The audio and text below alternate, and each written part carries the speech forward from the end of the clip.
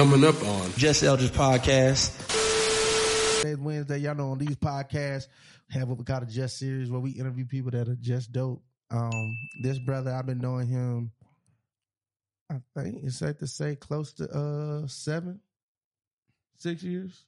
Man, this brother is an author. He's a speaker. He's a brother. He's a friend.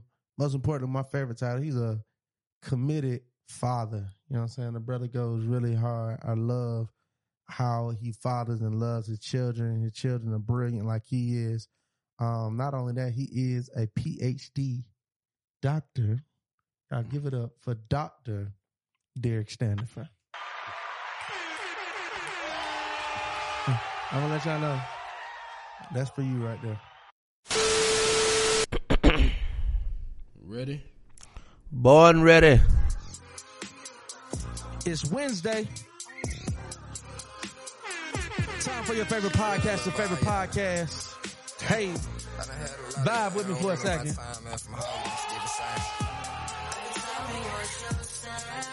Hey. I am a Capricorn. Shout out to the Capricorn. Hey. In the Capricorn moon. Scorpio suns. Man, Virgo, where you at, baby? I need you back in the studio. Matter man, I'm gonna bring it back. We're gonna do it just like this. What's up, family? You tuned to the JustSeries podcast, the hottest podcast to ever hit the airwaves. I'm super excited. We're about to record the greatest episode we have ever recorded. I say it every time, and I mean it every single time. Welcome, welcome, welcome, welcome. Thank you to everybody that has been supporting. Thank you for the love. Thank you for the support. We appreciate you all. For those that asking, we didn't move. We actually just moved to a different studio inside of the studio. I know y'all used to the couch, but this is where it all started. This is the very first room. Yeah, it's like we redid it and then we never came back in. Exactly. Yeah. This is the studio. Shout out to Nina. Exactly. This studio that started when I remember when the house was still residential. Yeah. So everybody be in there. I'm trying to record my studio, my podcast. Yeah. Y'all be quiet. Yeah. So hey, we here now. Then But you had to. oh my God! Please edit that out. Please edit that out. What the fuck? It's still drama going on with that shit, man. It's Shady Saturday. No, it's not. It's Wednesday. It's Wednesday. There's no need for the shade. That being said, man, today's Wednesday. Y'all know on these podcasts, have what we call a JustSeries where we interview people that are just dope. This brother, I've been knowing him, I think it's safe to say close to 6 years. Yeah, we met in like 2016. Oh, that was when I first met you? Yeah. Hey, okay. I thought I met you a little bit before that, but all right, met him in 2016. Man, this brother is an author. He's a speaker. He's a brother. He's a friend. Most importantly, my favorite title, he's a committed father. You know what I'm saying? The brother goes really hard. I love how he fathers and loves his children. His children are brilliant like he is. Not only that, he is a PhD doctor. I'll give it up for Dr. Derrick Standifer. I'm gonna let y'all know. That's for you right there. That right there. Oh, appreciate that, good So sir. Derrick is the author of a book called Life is Like a Rubik's Cube. First brother I seen solve a Rubik's Cube like y'all remember that movie Pursuit of Happiness? Like Will Smith. Yeah, literally the way you got your Rubik's Cube with you. I got my Rubik's Cube with me, good sir. Right, so I'm gonna just drop this up. But he was the first time I seen a brother do it. You know what I'm saying? Do it without like, you know, I done saw the Rubik's Cube before, but I took all the stickers off and I put them back on. I know I ain't the only one that did that shit. Like that's how I saw my Rubik's Cube. So it was dope just to see this brother do it, but it was deeper than that. It wasn't about the Rubik's Cube. It was about solving the problems of life. Talk to the people about it. So I came up with the concept of life is like a Rubik's Cube after living life. So I juxtaposed it to solving life. I flunked out of school, went back to school, and Flunked out of what school? So I flunked out of so many schools. It don't make no sense. So high school and college or just college? 2009, I graduated from Carver, and I went to FAMU. 2 years later, I flunked out at FAMU. A year later, I transferred to Georgia State University, and I got the lowest GPA in Georgia State history. I got a 0.0 GPA right now at Georgia State. So I was going collecting. My refund checks just leave me. I was getting my reparations. Oh, I seen that hustle before. Shout out to Trey. Trey, the first person put me on there. Go to school to get a check. That's the only reason I thought about going to college. The only reason I was even showing up. So after the first week, they didn't see me no more. What were you doing? You were trying to flip it, or you were just living off of it? Yeah, just young and reckless. Just stupid. I thought I had these aspirations of being a world-renowned poet. So you were a poet. Yeah. You know what? Because I met you through Javante. Oh yeah, at the church. Yeah. Damn. Yeah. Okay. Now it's all making sense. I met you through, so yeah. Yeah. Shout out to Black on Black Ryan. Yeah, Javante's fire poet too. Black on Black Ryan, dope poet, mentor. Yeah. Okay. So you were just like, I'm gonna do this poetry thing, but I need this money. Yeah. Correct. So what was your fate major? History. Okay. History. And that's what I got my degrees in. I got 2 degrees in history, and I got my PhD in ed leadership, but I used the historical component to write that dissertation. So yeah, I've always been a history buff. So you seem like a naturally smart dude. Why drop out and do all that shit? You seem like did you get good grades in high school or no? I did good. I was salutatorian in my high school. I was most likely to succeed. So I was SGA president. So it seemed like I kind of ironic to drop out of school, right? But sometimes, we got to hit rock bottom to establish a foundation to build upon. And sometimes we just need to live life, and life is our best teacher, our greatest teacher. We learn more from life than we're going to learn inside of any classroom. So that's been my experience with that thing. So go back. Where you grew up? Are you from here? I'm originally from my mama and my daddy. Oh my God. By way of Atlanta, Georgia. You can tell this nigga from the school of Les Brown. That nigga listen to Les Brown speeches. I can tell now. Like, I'm breaking all that shit down on the pod. Fuck that. So, where you from though? I'm from Atlanta, born and raised from Atlanta. I grew up on Campbellton and Stanton Road, went to Sylvan, went to Washington, graduated from Carver High School. Siblings? Sylvan middle. So you got siblings? I got 2 brothers. Yeah, I'm in the middle. I got 2 brothers. Yeah.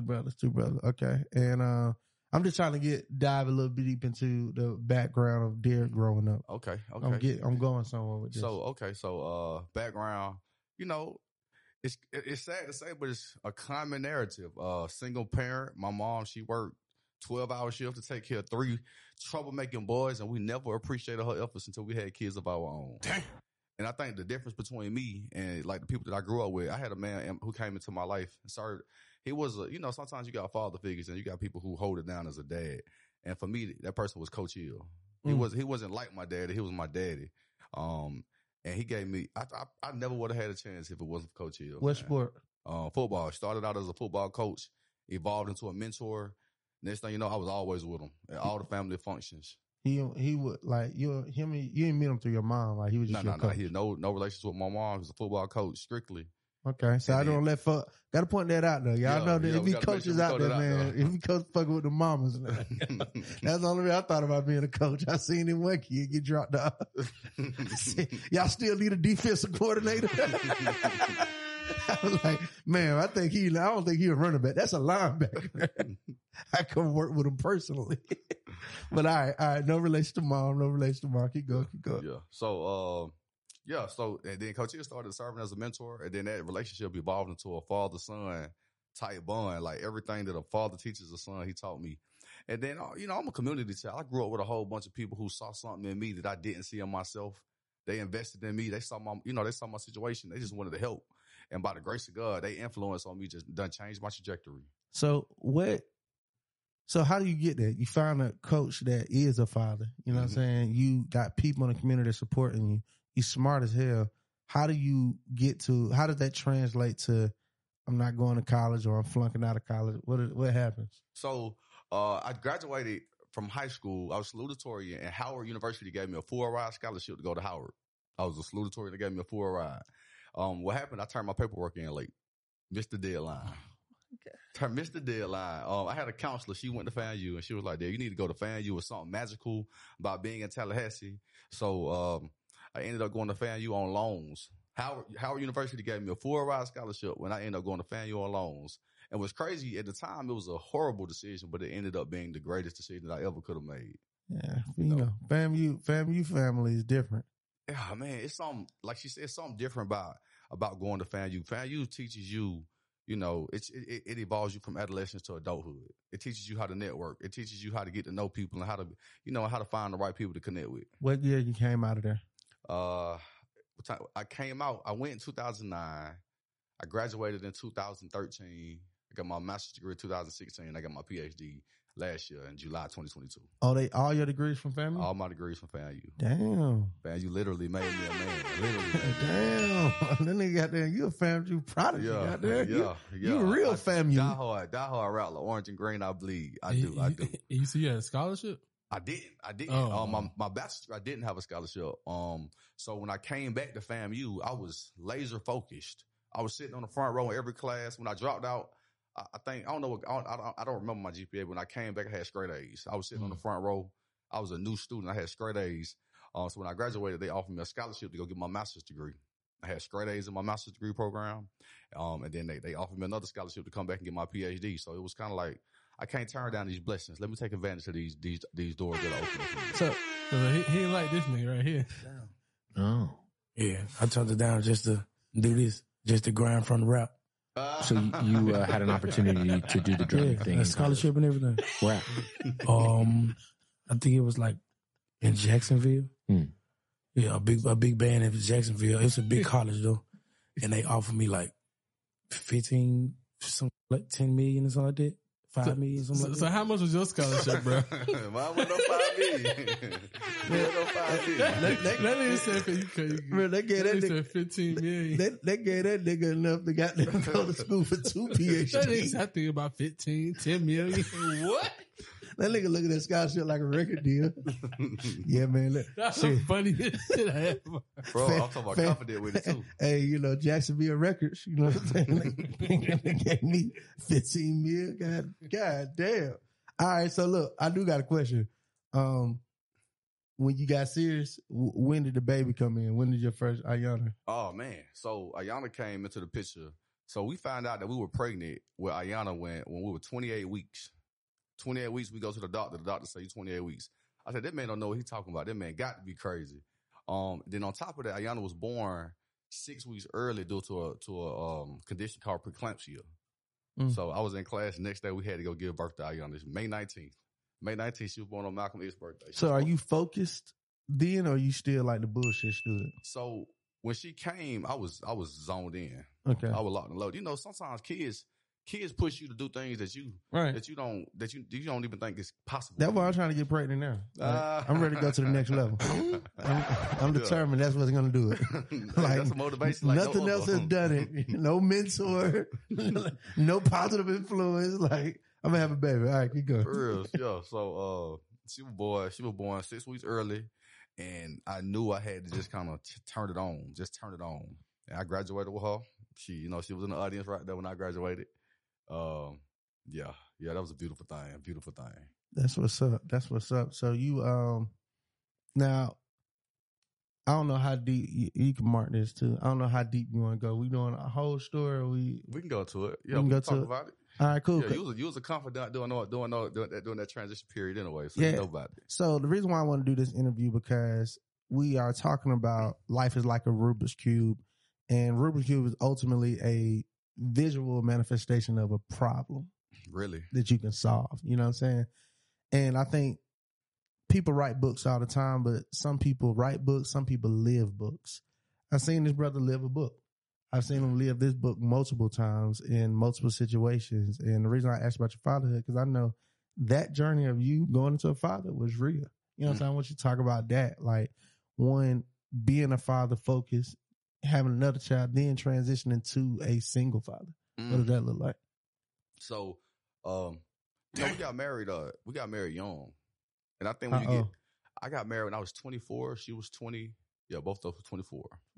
24. No, she was 25. I was 24. It was a big wedding, or it was like, let's run off and elope wedding? It was a courthouse wedding. You know, we got married at the courthouse. We was like, okay, cool. But who was there with y'all though? Her mom. We had some close friends. Okay. It was probably like 15 people that I with. But it wasn't an elope, though. No, it wasn't no elope. Okay. It wasn't no elope. Okay. We already knew what was going on. Yeah. So we got married. You and was we in decided love. to, yeah, you know, when you're young and you're in love, you want to do things right. And I had a mentor said the most revolutionary thing black folks can do is get married, have babies, and stay together. So that was my mentality.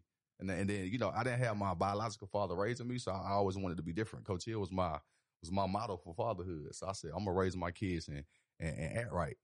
But unfortunately, you know, things happen. So we went through this nasty, ugly divorce. It was a nasty, ugly divorce. Yeah. That left me a full-time single daddy of 2 beautifully troublemaking babies. And in my pursuit of serving as their dad, right?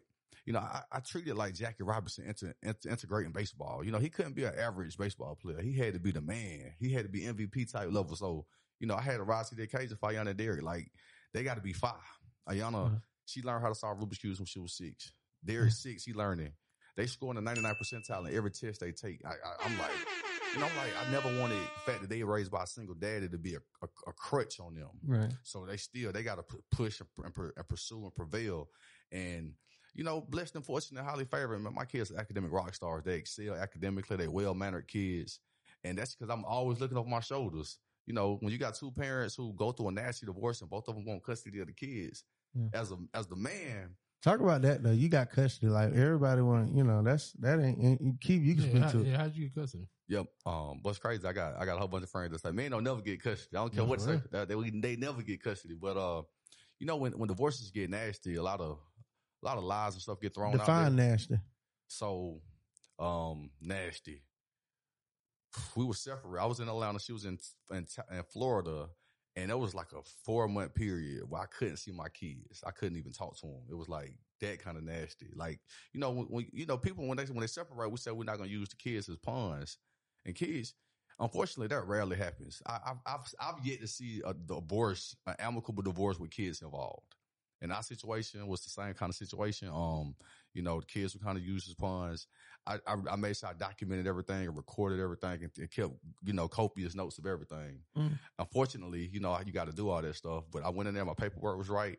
I was able to dispute all the lies that were told about me. Like, it was like, when I was in court, the judge was like, you know, you can lose your graduate degrees. You can, you know, lose a lot of rights. There was a lot of rights that was kind of on the line when it comes to custody situations, especially when it was like false accusations of domestic violence. I was about to say, it was straight like lies on some. Yeah, man, it was like I was trying to break into her house. I wasn't. Yeah. Tell her what you were doing there. This was I did a wellness check and had the police go down knocking on her door, but she wrote a report saying that it was me trying to get into her house. I was like, you know, that was the police down there trying to. I just asked them to do a wellness check. She wouldn't let me see the kids for like 4 months. I couldn't even talk to them. So when she recorded all these things, and they were enrolled in school with me, we should do a 6-month split. So they went down there for spring break, and she just never let them come back up. So I recorded. I remember that time. Oh, so then that's kind of like a character judgment on her for the judge. Character judgment, yeah. And then unfortunately, we might have to play around with this situation, but that was a situation where you know, at first it was I'm here for you type ordeal, but then it was I think it's embarrassing for a mother not to have her young kids. So they're willing to go to extremes to make sure that they keep their young kids. You know, Derrick was a baby. Ayana was 3. So, you know, it was a lot going on. It was just a lot going around. So I think I was trying to protect her too, but at the same time, I had to use what I had to use to protect myself. So, you know, we go to court. I had to kind of lay out the facts. Just what happened. And then, you know, the judge was like, okay, cool, you got your kids. There was a period when I got my kids, there was a lot of resentment. You know, it was a lot of, you got the kids, you take care of them, and when you fail, I'm going to get them back. It was a lot of that. Yeah. A lot of, you know, okay, cool, you're going to fail. And at first it was a, man, what, being a single parent is ridiculous. I wouldn't wish it on nobody. I remember when I first got Derrick and Ayana, Derrick spilled his bowl of cereal. I fixed Ayana bowl of cereal. She dropped her bowl of cereal. Then I spilled my bowl of cereal. I was like, bro, this is. How old were they when you got 1 and 4? Oh, 1 and 3. 1 and 3. And at first, you know, you get thrown into the fire, but as you get used to it, you just get used to it. You know, I started teaching them. I started seeing the joys of raising kids. My daughter's reading at 3. That's a warming feeling when I'm teaching her and she's reading at 3. I'm like, oh man, this is dope. Right. Then she started learning how to play chess. 3 and 4 years old, she playing chess. So my son learned how to play chess in 3 or 4. When they start to show their genius level, you're like, oh man, I'm good at this. You know, it's some things that they missing. But it's the same. It's some things that kids are missing when they're raised by their single mama too. Right. It's both ways. You know, it should be 2-parent households, but kids miss something if it's a single mama, they miss something. If it's a single daddy, they miss something. So, one, being aware that they're missing something, but two, like I said, don't use it as a crutch. Let's elevate. Let's rise to new occasions and show what's possible. And then in the pursuit of teaching my kids, I saw what Marvin Collins was doing. I volunteered at the Ron Clark Academy. My daughter, she's blessed and fortunate. She attends the Ron Clark Academy now. But they went to a school called Brownsville Preparatory in Tallahassee. So I saw what kids were doing. I saw 3-year-olds reading. I saw 4-year-olds doing multiplication. I said, so my kids gonna do the same thing. These are standards that my kids gonna do. So in my household, we got whiteboards all around the house and charts all over the wall. Yeah. And they steadily rising to the occasion. So it's a beautiful thing to see them do their thing. Yeah. God dang, Dr. Derrick Standifer, man. So obviously life showed you that you could solve problems. You know what I'm saying? Talk about the transition to starting your pursuit of being a professional speaker, the developments of the book, and kind of where you are now.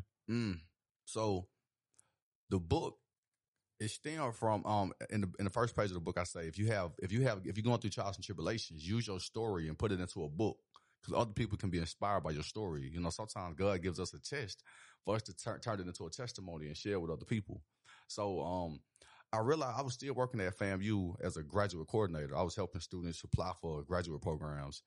And I realized a lot of kids were making excuses about why they needed to drop out of school or why they needed to flunk out. And I was like, I would love to have your problems. I would love to trade problems with you. You come be a single parent. My mom and my dad died. My mom died from cancer, but a week before I turned 26, my dad died my second year of my PhD program. I was like, I would love to have your problems. Let's trade problems real quick. But then I was like, let me stop having that kind of mentality and start using my burdens and turn them into the triumphs. How can we turn our pains into power? How can we take things that were meant to break you and use them as a show of strength? Right. So I wrote the book. Well, first off, before I wrote the book, I wrote a speech. I started doing this speech, and people were telling me that my story was an inspiring story. Young people need to hear this story about resiliency and overcoming trials and tribulations.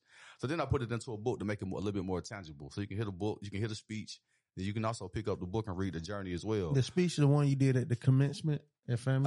I did a commencement speech at FAMU. Yup. That speech, okay. And it's 5 parts to the speech. The first is to believe in yourself. You got to believe in yourself before you can accomplish anything in this thing called life. I grew up on Campbellton Road. Nobody in my family had ever graduated from high school. And you mean to tell me that I can get a PhD? I never thought that was possible for me. Right. I didn't know no doctors growing up. The only doctors that I knew growing up was Dr. Dre and Dr. Seuss. And you mean to tell me that I can get a PhD? That was crazy to me. What's your brothers do?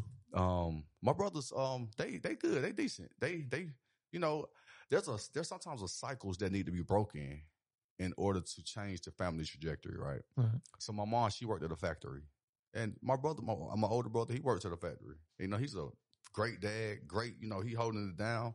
But I think it was time for us to penetrate through that academic space. Yeah. My younger brother, he got a job and everything. So, I just think it was just time for us to penetrate through that academic space. To change the trajectory. Because we got, right now in 2023, I got nieces and nephews and stuff like that. I'm still the only one in my family to graduate from high school. So I really want to be an example to show people like, y'all, we can change our whole trajectory through this space of education. And there's a certain level of education that you just got to get. Right. You got to at least graduate from high school. Right. That's our bare minimum. Right. So, a minimum. Yeah. I got that one. Yeah. We graduate from kindergarten, middle school. They're going ahead and finish the high school. I got the high school done. Yeah. I ain't do nothing else, but I got the high school part done. Yeah. And then I don't want to intimidate people to show people that, I got my PhD, but that wasn't impossible. It was hard, but it wasn't impossible. And there's people out there who, they PhDers. They just need somebody to believe in them and their ability to get their own, to get their PhD. And to get your own PhD at whatever you deem a PhD is for your level. Do you require your kids to go there? To go to the PhD? Nah. My kids, man, education changing. I don't believe that education is the great equalizer right now. My kids, they academically on point, but I really want them to learn how to adapt and how to hustle and learn how to talk to people and learn how to meet friends, because those are intangible currencies that can do way more than a degree can. You know, I look at you. You know, you got a high school diploma, but you Eldridge for a reason. There's a reason why you Eldridge. You feel me? Like, you know, everybody walking in their lane. Everybody walking in their. My kids are not required to go to college. One of my requirements is my daughter. She told me that she wanted to work at Chick-fil-A, and I'm like, nah, you can't work at Chick-fil-A, baby girl. You can't work at Chick-fil-A. Not you. You got to start. Your brother can. You can't. Nah, he can't. They got to start businesses. They got to start entrepreneurial endeavors. One of the things I try to promote now, my kids, is when you got kids, they got to take advantage of the fact that they're kids. One, people support kids businesses more than they support adult businesses. Any day. You see kids. I see kids selling lemonade. Lemonade ain't that good, but people just gonna buy it because it's a kid doing it. Right. I did that the other day. I bought 3 cups. Just because here. I know a kid. Drawings don't be hitting them like that, but that nigga be out there selling them drawings. Drawing like a motherfucker. I can say the name. Shout out to Keo. Right? I love Keo, man. Keep working, young brother. But I feel you. Only young man that got my approval.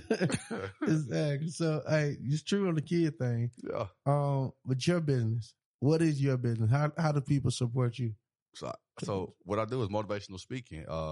So people bring me out if their organization needs some confidence building, if their organization needs how to set goals, how to overcome resiliency. I'm a resiliency speaker. Mm-hmm. So people bring me in. A lot of people hire me to come in because they're working with first generation college goers. Mm-hmm. So I can give them tips and steps on how to go through college and how to matriculate college as a first time college goer. You know, college is a new world if you've never been there. Right. It's a whole new world. So you need somebody who can bridge that gap and show you these are the things that are available for you, and this is what's possible for you if you stay consistent on the journey. And where the $10 million scholarships at? Nah. $10 million. I had 10 million. Shout to rap me. All right, so you said you do. I'm sorry. You stupid as fuck, man. So. You said for organization confidence, organizations you do confidence building. What does that look like? So my concepts is the Rubik's Cube, and a lot of times people think that it take a genius to solve a Rubik's Cube. And me, I personally believe that everybody got a genius inside of them. They just need to learn how to tap into it. Right. And with the Rubik's Cube, I simplify it so. People say it take a whole bunch of algorithms. About 20 minutes on that one. Yeah, he just, yeah. Nah. See, everything for me is a method in my madness. I'm showing these people this is real. You know what I'm saying? When I give it to them, let people know it's real. Yeah. I've been doing this for how long now? About 20 minutes. Exactly. So you know this real. Keep going. So when it comes to solving a Rubik's Cube, people can sometimes think it's a whole bunch of algorithms. I'm pretty sure y'all done heard it before. It takes some algorithms to solve it. I don't know anything about algorithms. I know how to match the colors.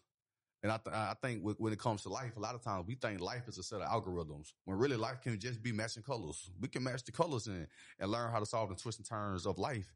So I introduced Rubik's Cube because if you can learn how to solve a Rubik's Cube, which I know everybody can, because I taught my daughter at 6. I taught my son, he's 6 and he's 95% of the way. Look, I just seen it for the first time. I remember I told him, you were like doing that. I said, bro, you want to help kids and people solve it. I ain't gonna believe if your kids can't do it. Yeah. Remember I told you that shit? And that was the journey. Y'all learned how to do it like 2 weeks later. Yeah, I remember. Let's get this down, baby girl. I remember. And since then I've taught about 1,000 kids how to solve Rubik's Cubes. And I always see like this light bulb moment. I can solve a Rubik's Cube. Now apply that same energy into solving your science that you said was impossible. That's do it to your calculus that you said you can't do. All right, so let's control that temper that you said you can't control. You learn how to solve a Rubik's Cube. You can unlock twists and turns of many things if you can solve the twists and turns of the Rubik's Cube. All right, so check this out. Ladies and gentlemen, boys and girls, for the first time but not the last, I want to bring to you a brother who is a teacher, a brother, a motivator, an inspiration, brother that came from the bottom and now he's here. This brother walks the walk. He talks the talk. He is one of the smartest, most intelligent brothers I know. Ladies and gentlemen, I'd like to present to you Dr. Derrick Standifer and his speech, Life is Like a Rubik's Cube. So it's a 5-part method. So the first part It's just you got to believe in yourself. So, I mean, I picked up this Rubik's Cube with the confidence that I can solve it. My kids, they pick it up with the confidence that they can solve it. So, after you believe in yourself, you got to solve your cross. Right. Solving your cross means to identify your why, your reasons. Yo, I'm a full-time single father of 2 beautifully troublemaking babies, and they my why. I want them to accomplish, everything. And then my parents, since my parents passed away, all I want to do is make them proud. So they my why. I think about them all the time when I'm pursuing this thing called success. So after we solve our cross, y'all, the next step is to fill in our corners. Filling in the corners means to surround yourself with people who are going to make you a better version of yourself. You want to average other people that you surround yourself with. If you want to be a quality person, you got to have quality people in your life. So everybody in my circle is smarter than me. It's an honor to sit here next to Eldridge Washington. Eldridge smarter than me in some areas. So of course I'm gonna keep him in my circle, man. They do the beast. Everybody in my circle knows something that I don't know. So every time I'm talking to my friends, I'm gaining new insight, new wisdom about this thing called life. All right. So after we take it to the next level, y'all, we got 2/3 of the Rubik's Cube solved. That's a solid foundation, right? So the next step, the fifth and the final step of solving your Rubik's Cube is to see the bigger picture. Now, seeing the bigger picture simply means to keep your commitment to your commitments. Y'all, when we say we're going to do something, we got to do it. And I needed to take my own advice, y'all. In 2009, I went to FAMU and flunked out 2 years later. A year later, I flunked out at Georgia State. Then I heard some words by Les Brown. He said that just because you fail, it don't mean that you're a failure. You can always bounce back from your trials and your tribulations. And that's what I decided to do. Then I went through this point where I was battling the twists and turns of life. And I promise you, if you keep pushing and keep fighting, you're going to get to a point when you solve your Rubik's Cube. Yeah. Derrick Standifer, y'all. Yeah. Derrick 5, bro. Now the bonus step 1, you can't take the stickers off the Rubik's Cube. If you take the stickers off, you're gonna mess it up. And it's in life, the metaphor in life. If you try to find shortcuts in life, you're gonna ruin your life. And then 2, once you plant your flag at the top of that mountain, once you solve your Rubik's Cube, that's the bottom of a new mountain. It's now time to accomplish new goals and new dreams and new aspirations, y'all. We should never get to a point where we feel like we made it. We should always desire to keep getting better in this thing called life. So as a matter of fact, I refer to myself as a human becoming, not a human being, because I can always become a better version, y'all. We can always get better in this thing called life. God dang, Derrick. I fuck with it. Hey, look, I ain't gonna lie, man. Derrick is somebody I watch and I've admired until he kicked me out his mastermind group. See, he talking all this shit about the 4 corners, then he kicked me out the mastermind group. What was the mastermind group? It was just got up out of that thing. As soon as he got his first ticket up out. But mastermind group is one of the 4 corners, surrounding yourself with people who better than you. So, we had a group of people who we all pushed each other to elevate to new levels and new heights. And the beauty in it is, I never see young men gathered around for a common purpose or a common goal in life until I met Eldridge. Then I started seeing it. Now, okay, they got organizations like this. We got people who coming together to form coalitions that can help us get to a higher purpose in life. That's a beautiful thing to witness, man. It's a beautiful thing to witness among young black men too. I like that. I like when I see, especially young black men coming together for a purpose. My issue is a lot of times we come together for that purpose, but we never look within and try to figure out, okay, we're going to come together for a purpose. Are all of us kind of equally yoked to even complete this purpose, right? Because you might have the degree, right? But might not have the money. I might have the money, no degree. You might have the network, no. So then how can we all get equally yoked and then accomplish it together? Because there's plenty of organizations, even on down to the fraternities, sororities, NAACP. There's a bunch of organizations, but I think about the PAC. I don't know if you ever read that book by those brothers who all became, because they all held each other accountable, but they also didn't let each other slack either. Yeah. You know what I'm saying? It'd be a lot of brothers might say, oh, well, let's come together and do this. But if we come together and do this, what about the actual person? How are we just completing this goal? Or are we really going to do this together? Yeah. So I feel you on the mastermind. That does make sense. I think that makes sense. I think the greatest example of it is LeBron James and his count. Exactly. LeBron James, he's LeBron James, but he got specific people in place to uphold the brand, to uphold the legacy. And everybody eat, everybody win, everybody play their role. I think that's a perfect example. And not just that, he also empowered those brothers Yep. to get into those roles. And see, that's what I'm saying. How many people are going to be LeBron James, but also come to a Maverick, come to a Rich Paul and say, hey, look, I'm going to put you back in school. I'm going to have you intern with this agent to get your skills up, that we can get rid of them. And now, not only are you running my business, but you're running my business competently because I put you on. Even Ludacris, he always talked about he put his homeboy through culinary art school, made his own chef, and then started his own restaurant. You know what I'm saying? We didn't just say, hey, bro, let's just go cook for me. Nah, I'm going to put you through school, make you competent in it. Mm-hmm. So I know you're a good cook. And that's what I'm saying. So, yeah, LeBron James is a great example. My favorite LeBron James clip is the one when they go to the basement and he was like, yeah, I got some friends with me. When Rich Paul and everybody come out, he introduced Rich Paul as his stylist. Like, yeah. I mean, when they first was running around, because he was working at Nike. You just try to make the jerseys that first one. Yeah, you try to just make it make sense. Mm-hmm. Like, I want you to be here. Like, your boy ain't all the way developed in the skill. I just want to make you my stylist. You're gonna be my stylist. Yeah. So it's just crazy to see Rich Paul the saying he was a goddamn stylist. You know what I'm saying? And that's what I'm saying. In some groups, he would have just been a fire-ass stylist. Still, right. As I'm a multi-billionaire, yeah, you still part of the group, but you just a fire-ass stylist. Nah, I'm gonna get you all the way up till you can get other LeBron James. Mm-hmm. You know what I'm saying? Mm-hmm. That way you can work independently of LeBron and come back and make it even stronger. Yeah, you know what I'm saying? That's what, to me, that's like the next level of a group. You know what I'm saying? And that's a sign of great leadership right there. Yeah, you know, when you study great leaders produce other great leaders.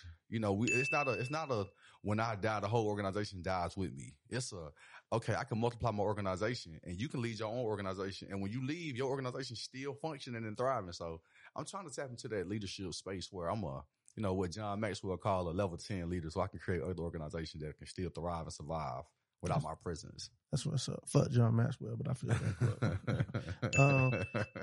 Goddamn, I do gotta say this. So 2008, Derrick come to me. He like, yo, E, I'm ready to take this book to the next level. I'm ready to launch this thing. You know, I wanna release it. So, so when I want to release it, this is how I want to do it. So I'm like, all right, bro, I got you. Let's do it. So I send Derrick a proposal. You know, I want to do your book release. I want to do this. Proposal came out to about $5,000 when I laid it out. Remember that shit, right? Yeah. Derrick gave me half of that. He gave me half the deposit. And then, for whatever reason, we had to hold. You had to get the branding right. Something happened. What was the reason? We had a hold for some reason. You said you had to get something together. Am I telling the right? I think it was COVID. I think we had run into COVID. COVID was a big gap. It was before COVID. That's 2018. COVID ain't till 2020. Yeah. 2020 is COVID. So it was, I remember something you said, I want to do it right. I want to get the branding. It was some period of hold. Yeah. I don't know what happened with the gap. But when he came back. But when he came back, I was fucked up. I ain't gonna lie. You know, he gave me $2,500. That $2,500 got spent probably 25 hours later. It's just gonna be 2018. Somebody ain't doing the math right. Like, was it? I just know went back and checked our email. Cause Derrick sent me a text, man, that really sparked this interview. And you don't know this, like, but my audience, I'm very transparent. We have all the conversations. This is me giving a public apology for not communicating how I should have communicated on that process. And we done already acknowledged that we're going to get it right. But this is me telling you I didn't handle that situation right. And public, one, this is a surprise that you breaking this up publicly. But two, just to think about, when you develop relationships with quality people, right? Quality people are able to, like, hey man, let's walk under the bridge. Let's finish the goal. Let's finish the project. So I appreciate you, one, for that too. Two, you've been supportive in pushing the brand. Like, even when I first wrote the speech, you brought me out to a whole bunch of organizations to come speak to them, just to get them, 10,000 hours under my belt. Right. So one, I appreciate you, with the mentorship, the guidance on making Life is Like a Rubik's Cube what it is. Right. We had a little fall off period when it comes, but I think it was COVID. I think COVID just kind of, kaboomed everything. But since then, then the rest of y'all kicked me out of the mastermind group. This man keep talking about he got kicked out of the mastermind group. I did. But You can edit it. But the fun thing about Eldridge is, you know, like I said, step number 3, you want to have quality people in your circle. You're a quality person, a genius at what he do. And you know, we need to do a better job of supporting and endorsing the geniuses that we got access to. Because a lot of times familiarity breeds contempt. Like we know somebody and we know how dope he is, but we see him so often. That's just how he is. We forget the fact that he dope. So, you know, the people in my circle. Sometimes folks be dope, but you can be dope and still like fake. You know what I'm saying? Yeah. Like that, because sometimes that'd be the issue too. Now you ain't dope. And it's not the contempt. It's like, nah, that person might be dope, but I don't know what kind of business they running. You know what I'm saying? I don't know what kind of, you know, because some people be fired. Think about rap, right? You think about DMX and Jay-Z. Both just as good, but DMX didn't come off like how Jay-Z came off. Jay-Z even said that. He was like, you know what I'm saying? DMX pushed out 2 albums that was better than mine. He should have been. Yeah, you see what I'm saying? So like that greatness is there. And I might want to rock with you, but DMX don't bark on you. You know what I'm saying? I can't rock with that. You know? Well, that's why me and Keith, we always talk about it. That's why I want to bring it up public on the podcast. Because what's my phrase I always tell you? How I do business. With the universe. I do business with the universe and not people. And because I typically do right by the universe, or by people, the universe always do right by me. And I can count on my hand how many situations I got to reconcile with business. And you know, and a lot of times, it can fall out as sometimes being fake. Cause I could have been like, man, Eldridge, man, you know, you fucked up for that, man. You a lame, man. You know, that fuck. But it was also understanding of, hey, bro, you Eldridge for a reason, bro. I know you Eldridge. I know you don't do people like that, bro. So in me, I was humble. I had to humble myself to come to him and say, you know, let's complete the project one. But I know he don't do business like, he wouldn't be Eldridge if he did business like that. You can't build a brand the way your brand is doing people dirty. Right. You can't. It's impossible for you to get to the level that you are on. And you ain't even nowhere near where you're supposed to be at. You ain't even nowhere near where you're going to be at. But you can't even get to that point doing people dirty. So I already knew it was going to get good. I already knew it wasn't even no thought in the back of my mind that it wasn't. So this is the beginning of that. I do want to, you still got your books for sale and stuff like that? I still do got my books for sale, yeah. Yeah, so one, we're going to buy some books here. We'll make sure we put one up. But two, just want our listeners to buy some books and support. Oh, that's dope. That's dope. If y'all here supporting Eldridge, I'm gonna look out for y'all since y'all looking out for him. So the books are usually $20. Nah, sell them for 20. But ain't none of my listeners broke. No. I appreciate it, but I'm gonna still look out for them. They usually 20, but since y'all listening and y'all tuned in today, y'all get them for $19.99. I got y'all. That guy, man. Tell the people how they can find you, Derrick. So, Instagram is Lilark_. Lilark, life is like a Rubik's Cube. Facebook. Look, I'm about to say, what? Out of all this shit we've been talking, this man said Lilark. I was like, oh, hold on. That sounds like Goobly Goo. So, the acronym for life is like a Rubik's Cube. All right, got you. That makes sense. Facebook, LinkedIn, Derrick Standifer. That's my mama's son. That's my daughter's daddy. That's my son, Papa. So, yeah. That's what's up. Anything you want to leave the people with? Any words of wisdom? I think everybody's given a gift on this planet. It's your duty to learn how to utilize your gifts and serve mankind and womankind with your gifts and your talents. You know, we placed on this planet to serve with our talents. Use your talents and die on E using your talents. Thank y'all for listening. Y'all be great like the lakes. Y'all be blessed like the seas. Peace and blessings, love and light. Derrick Standifer, y'all, man. We say this every week. We love y'all. We need y'all. But most importantly, can't wait to see y'all next week. Thank you for tuning in to the Just Eldridge podcast. City with T.I. Outcast and ooh-wee. Everybody know about Atlanta, it's just a Gucci. Everybody know about the scammers, about the trappers, and what we living now. It's just that lifestyle. Turn on my podcast, I'm trying to hit it real now. Hear perspective, we wanna keep it real now. Every day we on the grind. Sometimes it's hard to tune out the outside. Oh, oh, oh. It's just Eldridge, Tune in on the podcast. Yeah. Real things, you know we gon' last, yeah. Kick it back.